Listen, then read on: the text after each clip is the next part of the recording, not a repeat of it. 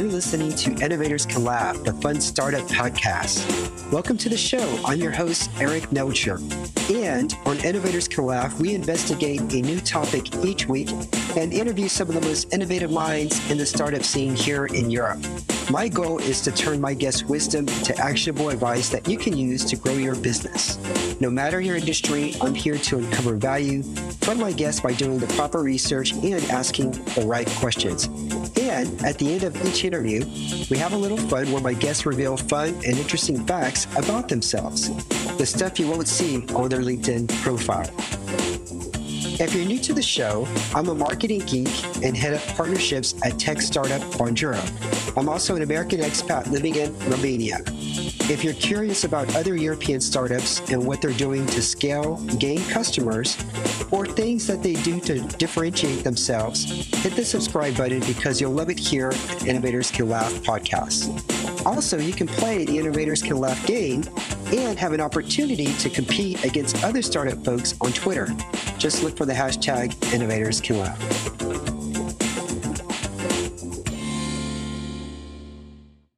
Hey, ICL fans. Today we're chatting with Loic Alix-Brown, co-founder of Flick. Flick is an all-in-one Instagram scheduling, hashtag, and analytics tool. The journey of Flick is quite interesting as the initial MVP was created in just 2 weeks. And just 2 weeks later after that, they had 200 paying customers. If you think that is impressive, wait till you hear what the platform can do for you from a hashtag standpoint. If you're wanting to elevate your online presence, especially with the use of hashtags, this is the episode for you. Let's dive in. All right, Loic, how you doing today? Yeah, I'm doing great. Thanks. How about yourself? I'm pretty good. I want to jump right into Flick here because it's this all-in-one Instagram scheduling, hashtag, and analytics platform. How did you discover that there was a need for such a product? Yeah, really good question. So we actually started off as an agency, and I myself had worked in the space for a very long time. And even before the agency was founded, as a sort of freelancer, I was managing up to 20, 30 Instagram accounts for clients. And when you do that, you sort of become familiar with the pain points of a lot of people because you're experiencing them yourself. So when we started working in a more structured way within an agency, one day one of our clients actually asked us, well, do you have anything to help us with hashtags? And what's important to know is our agency was very much service-based, but we still had a tech background. We used some machine learning algorithms to help us pick out the best influencers for particular campaigns for our clients. And our technical founder decided that, it'd be a good idea to put together an MVP for this client so that they could enter a keyword and it would output sort of a bubble graph of relevant hashtags that they could use. And when he showed us that on Monday, I was like, that's something a lot of people are going to want. And 2 weeks later, we launched our MVP. And 2 weeks after that, we had 200 or 300 paying users. And the rest is history, really. A few months after that, we decided to stop working on the agency. We felt that agencies are very high overhead costs and we were really struggling to scale. So we just went full into SaaS, pivoted the business, and really from that day onwards, we've just been growing it bit by bit. Okay, tell me, because I use hashtags, and the thing is that I just write in a hashtag that I think is, that's very popular for whatever topic, right? If I'm writing about podcasting, I use hashtag podcasting or whatever, right? What is it that your platform, the insights that people were able to pull, why did people find it so valuable and exciting? Yeah, so there's two key things. So firstly, not all hashtags under the topic are the same. And what I mean by that is when you're making a post on Instagram, it's really important to have the most relevant hashtags you possibly can to the individual post you're making. So it's okay to have, some more general ones, like this might be a podcast, so you might include the hashtag podcast in it, but you might want some more relevant ones that qualify that, what type of podcast it is and the topics you were talking about within the podcast. So that's the first thing. And it's very hard or very time consuming to do that manually. On top of that, hashtags are very much like SEO. So if you are a brand new website on Google and you're in a particular topic, it's really hard for you, almost impossible for you to rank on the most popular keywords on that topic, right? So when you first started a podcast, it'd be very hard for you to show up on the first page for the keyword podcast on Google, right? There's so much competition. It's really hard to do that. But if you were to do that, you'd get a lot of traffic. Now, hashtags work in the same way. If you're a smaller account or an account that has less engagement, it's really hard for you to perform well on hashtags that have a lot of competition on them. Now, if you perform well, you'll get a lot of traffic, but it's very unlikely that you will.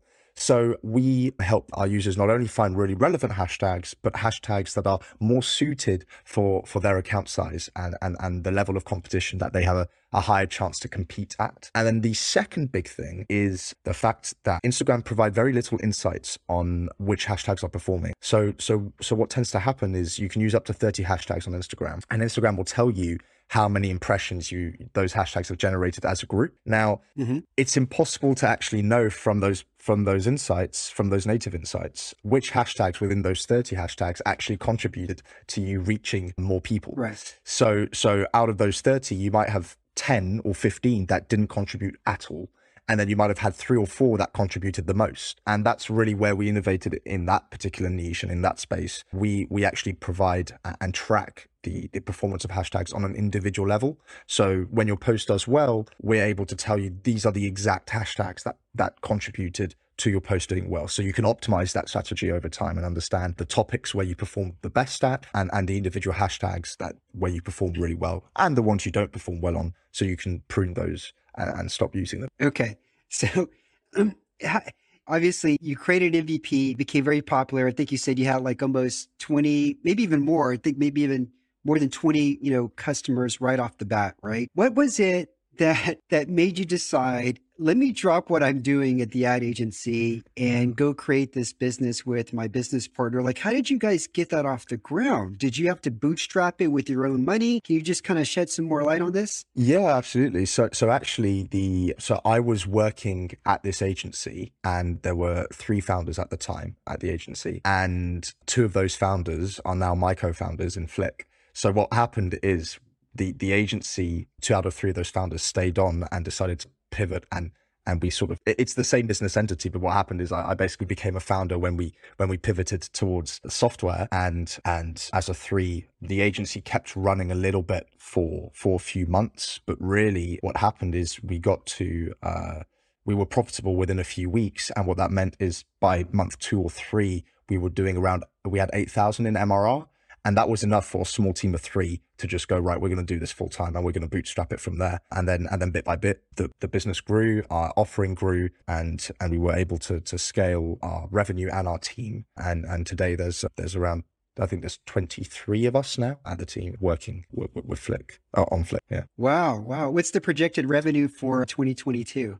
So in 2022, so we work in pounds, but in dollars, we're going to be at around plus or minus 100K, around 3 million in revenue. Okay. All right. That's exciting growth. So I'm trying to get an understanding here. What is your take on creators who use analytics versus those who don't? Because I'm starting to feel like I'm missing out on a lot here, not looking at some of the data that platforms like yours provides that can give me some insights on better hashtags that I could be doing just to do things smarter. So creators, I guess, is there's 2 buckets, those that are using analytics and those that aren't. What's the big difference here? Yeah, it's a good question. I think from what I've seen, that there's 2 really key elements to this answer. And the first is using analytics, or in general, creators don't have much time. And that's mainly because they're so focused on creating the content, which makes total sense, right? Because that is their bread and butter. But being a creator, it's almost like running your own business entirely on yourselves. You're wearing so many hats, and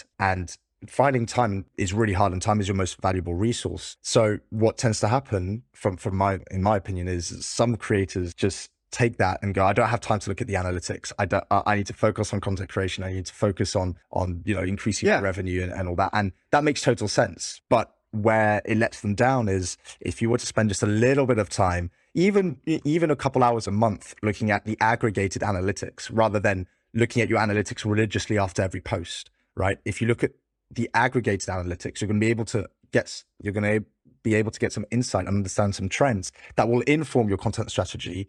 And that will make the time you spent on your content more valuable in terms of reaching your end goals, which is either increasing your following, reaching more people, or increasing your revenue through your following. So it's really just about understanding that even just 2 or 3 hours a month, just looking at the aggregated data will save you a lot of time and money going forward, because you'll gain a better understanding of what is working and what's not working. And very often it will help you come up with ideas for future content. And I know from people I talk to that ideation is one of the longest processes or most biggest time sink for content creators is trying to ideate what they want to do for the next month or whatever. So yeah, analytics can help you inform all of those things. Absolutely. Okay, well, cool. Now, you said something when we started talking that you were managing like 15, maybe even more different accounts for different clients, like their social media accounts. Yeah.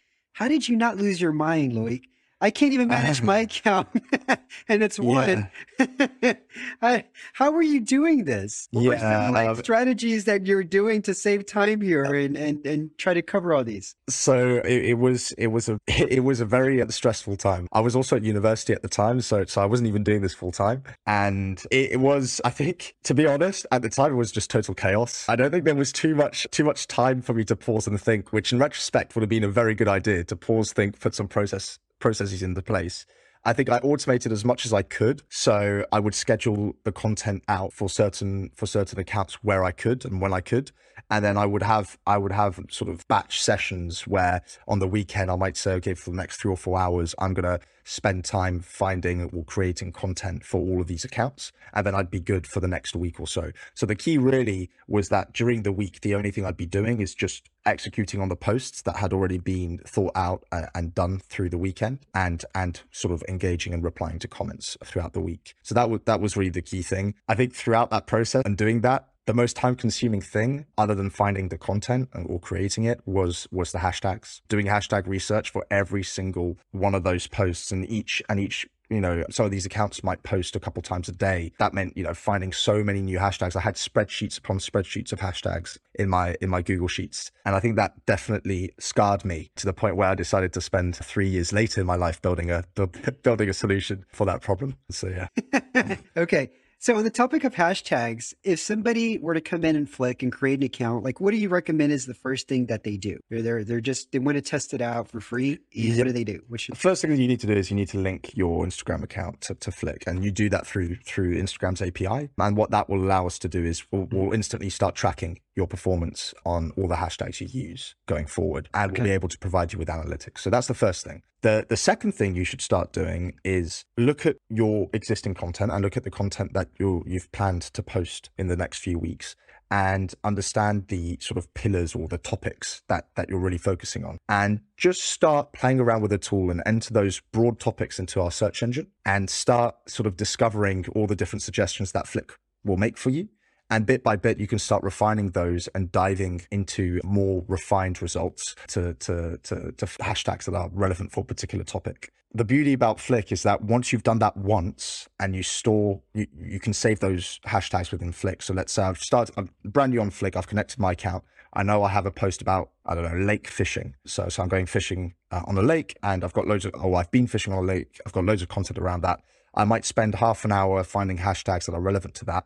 I can put those into a folder on Flick. And from that point onwards, every week, Flick will recommend new hashtags that are relevant to that topic straight into that folder. So you won't actually need to lift a finger from that point onwards, and we'll be able to take into account your account size, take into account the hashtags you've already put into that collection. We'll be able to suggest new hashtags for you to add into that. So that's really where the time saving element comes into play. It's when you sort of let Flick do the work for you, and once you've done that initial setup work. All right. This sounds awesome. I'm definitely going to try this. I want to work a lot smarter. It seems like data, the analytics is where it's at here. What is the average lift and reach that maybe somebody could expect, like a creator could expect from using your tool, being smarter about the hashtag research and start using the hashtags that were suggested? Like, is there like an average additional reach that somebody could expect? Sure. Yeah. So hashtags, as I said, are very much like SEO, which means that the more you use them, and the more you do it and the longer you do it, the better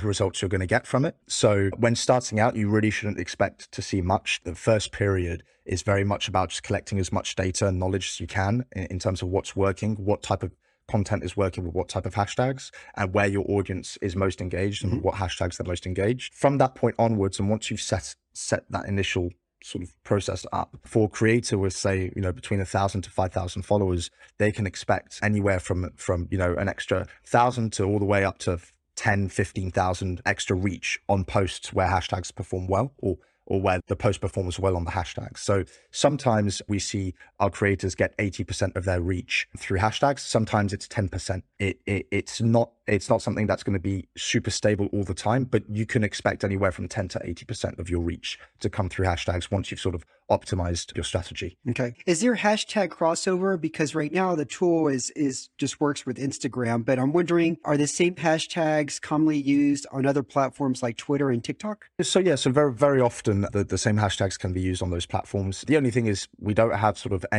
we don't provide any of the metrics for those platforms that we do for Instagram at this point in time. But what we are doing is we are expanding to other platforms. So this week on the scheduling side of things, because we will also offer the ability to plan and schedule your content ahead of time on Flick. We'll be launching Facebook and the Facebook scheduler. So you'll be able to plan not only to Instagram, but also Facebook.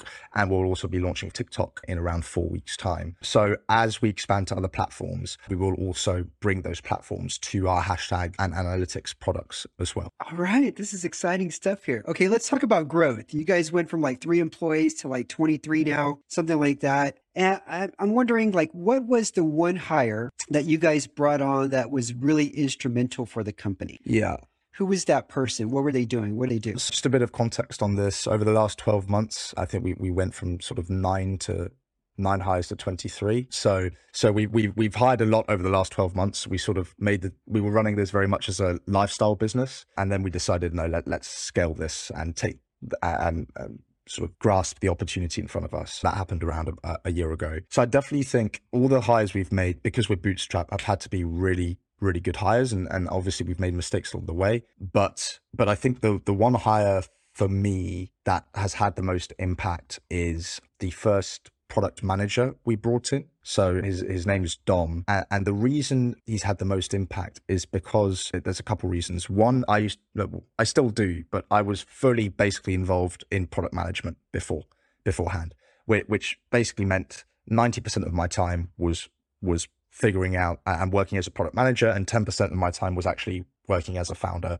and thinking a bit more about on the business things and how we can push the business forward from a strategic standpoint. And since he's come in, I've had a lot more time to work on that, which has been amazing. And the other thing, the other element is he was the first person we brought in that had him and one of our engineers, actually, Kirill, they were the first 2 people we brought in that had extensive experience in businesses. We're 3 founders who have never worked at a different company. And our first hires were also very young, or either in their early 20s, or this was sort of their first job in a SaaS business. But these 2 hires were sort of the first people who had extensive experience. And what that allowed us to do is to really accelerate our learnings. And as founders, we were so happy to be able to sort of see all of our internal processes and the way we think of things evolve so quickly since bringing them in, just because obviously we were doing our best with what we knew, and it was a very, very steep learning curve. And since they've sort of been able to validate some of the things we thought or disprove other things we were doing and we thought were good, and they've sort of driven the business forward massively. Yeah. Cool. And let's talk about user feedback, because I think that you were responsible at one time for getting some feedback from customers here. Did you have a process, or how did you go about doing this? Yeah. So we get feedback at a few stages. So the first stage we get feedback at is really when we just in the problem discovery phase. We're trying to understand sort of a user's problems in a particular sort of maybe area of the product, and we'll jump on user calls to do that, and collate data from obviously our product analytics, but also customer support and the tickets coming in. Then the next time we sort of look for feedback from users is when we have our first initial wireframes, and then from that point onwards, users are really tied into what we'll usually separate out a group of maybe 10 to 20 users, and especially when we're working on bigger products. And throughout the life cycle of us developing that product, they'll be involved at different stages, giving us feedback as we go. So yeah. Okay. And there's been times where I've accidentally sent like an email to the wrong list, and I've had to like, oh crap, I've got people that are responding, and I've added more confusion than I was intended to. Have you ever had any mistakes that you've made since? Yeah. I think it was in 2020. We were in the final stages of testing really a product that a lot of people were waiting for, which was being able to actually tell users which hashtags were performing well on the analytics side of things. And it was going to be a very popular product. And I meant to send an email, obviously, to that tester group, which was like, I think it was 50 people. So, and I ended up sending it to our whole email database. So what happened is over the next hour, I got flooded with notifications from Calendly telling me that someone else had booked a call. And I think I had over 300 calls booked for the next sort of 6 weeks. And I had to email each of those people apologetically, telling them, I'm sorry, didn't mean to do that. Unfortunately, I can't fulfill this call, because that would have been 6 weeks of probably like 10 to 15 calls a day back to back around the same area of the product. So yeah, that was definitely, I don't think I've done that since, luckily. Yeah. Yeah. Now you take an extra second to just review the details of the email campaign. Absolutely.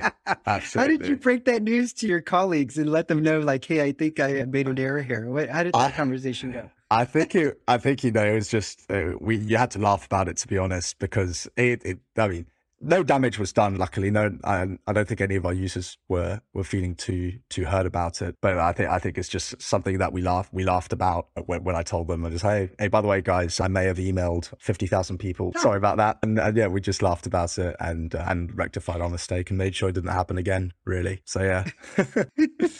Okay. I guess that's a good story to tell, like, new hires, like, hey, everybody, we have, sometimes we have failed experiments or we have little mess ups. Here's a good example. For sure. Loic here. Yeah, for sure. Okay. Yeah, and I was just going to say, like, it's definitely important. No one's scared of failing. I mean, this is slightly different. It's not like we were running an experiment and the experiment failed or it didn't increase conversions. It was just me being absolutely silly and just messing up. But it wasn't the end of the world, and we've definitely moved past it.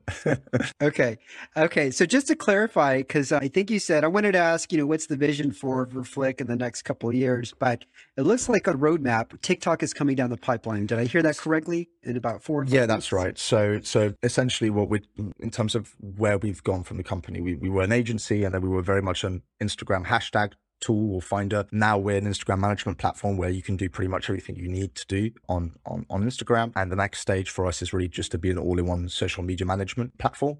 So that means being able to have analytics for all the major social media platforms, scheduling for all the major social media platforms, a social inbox to take care of all of the DMs or comments that are coming in from all these different platforms.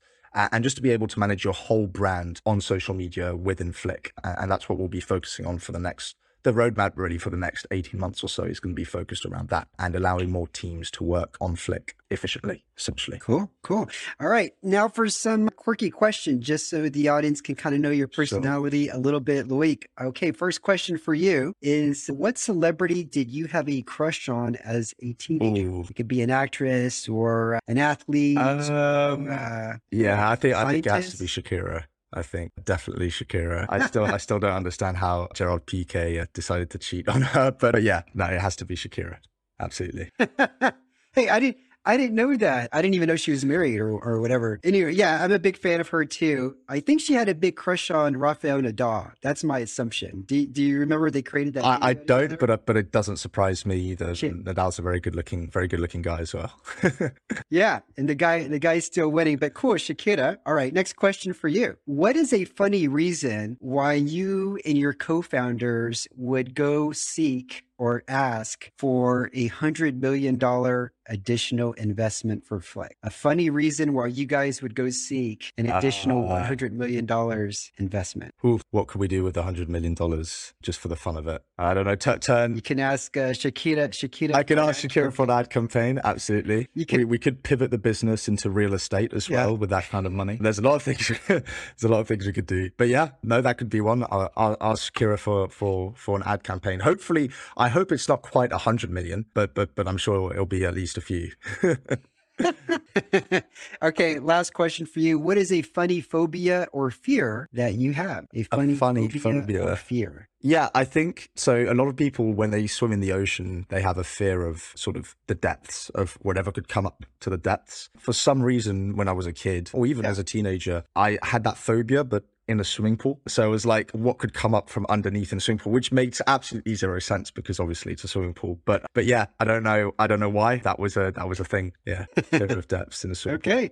All right, Loic, where can people learn more about you? Where can people I think learn the more best about place, to be honest, surprisingly, I'm not too active on social. I think I now manage or help people manage their socials. And for me, that was like, okay, that's work. My socials is like not something I do too much, but I think on LinkedIn is probably the best place to if you want to reach out to me, or if you want to reach out by email as well, which is loic@flick.tech. So that's LOIC@flick.tech. Those will be the two places to find me. Yeah, I'll include your LinkedIn profile in the show notes. Everybody listening, this is Loic Eliks-Brown from Flick. Check it out. I think it's a very smart way to scale and grow your audience reach using hashtags if you're not doing so already. Like I haven't been, but I'm going to start doing that right now. Loic, thanks for being on the show. Everybody tuning in, thank you for the final episode for season 3 of Innovators Can Laugh, and tune in next season as we will be focusing on France.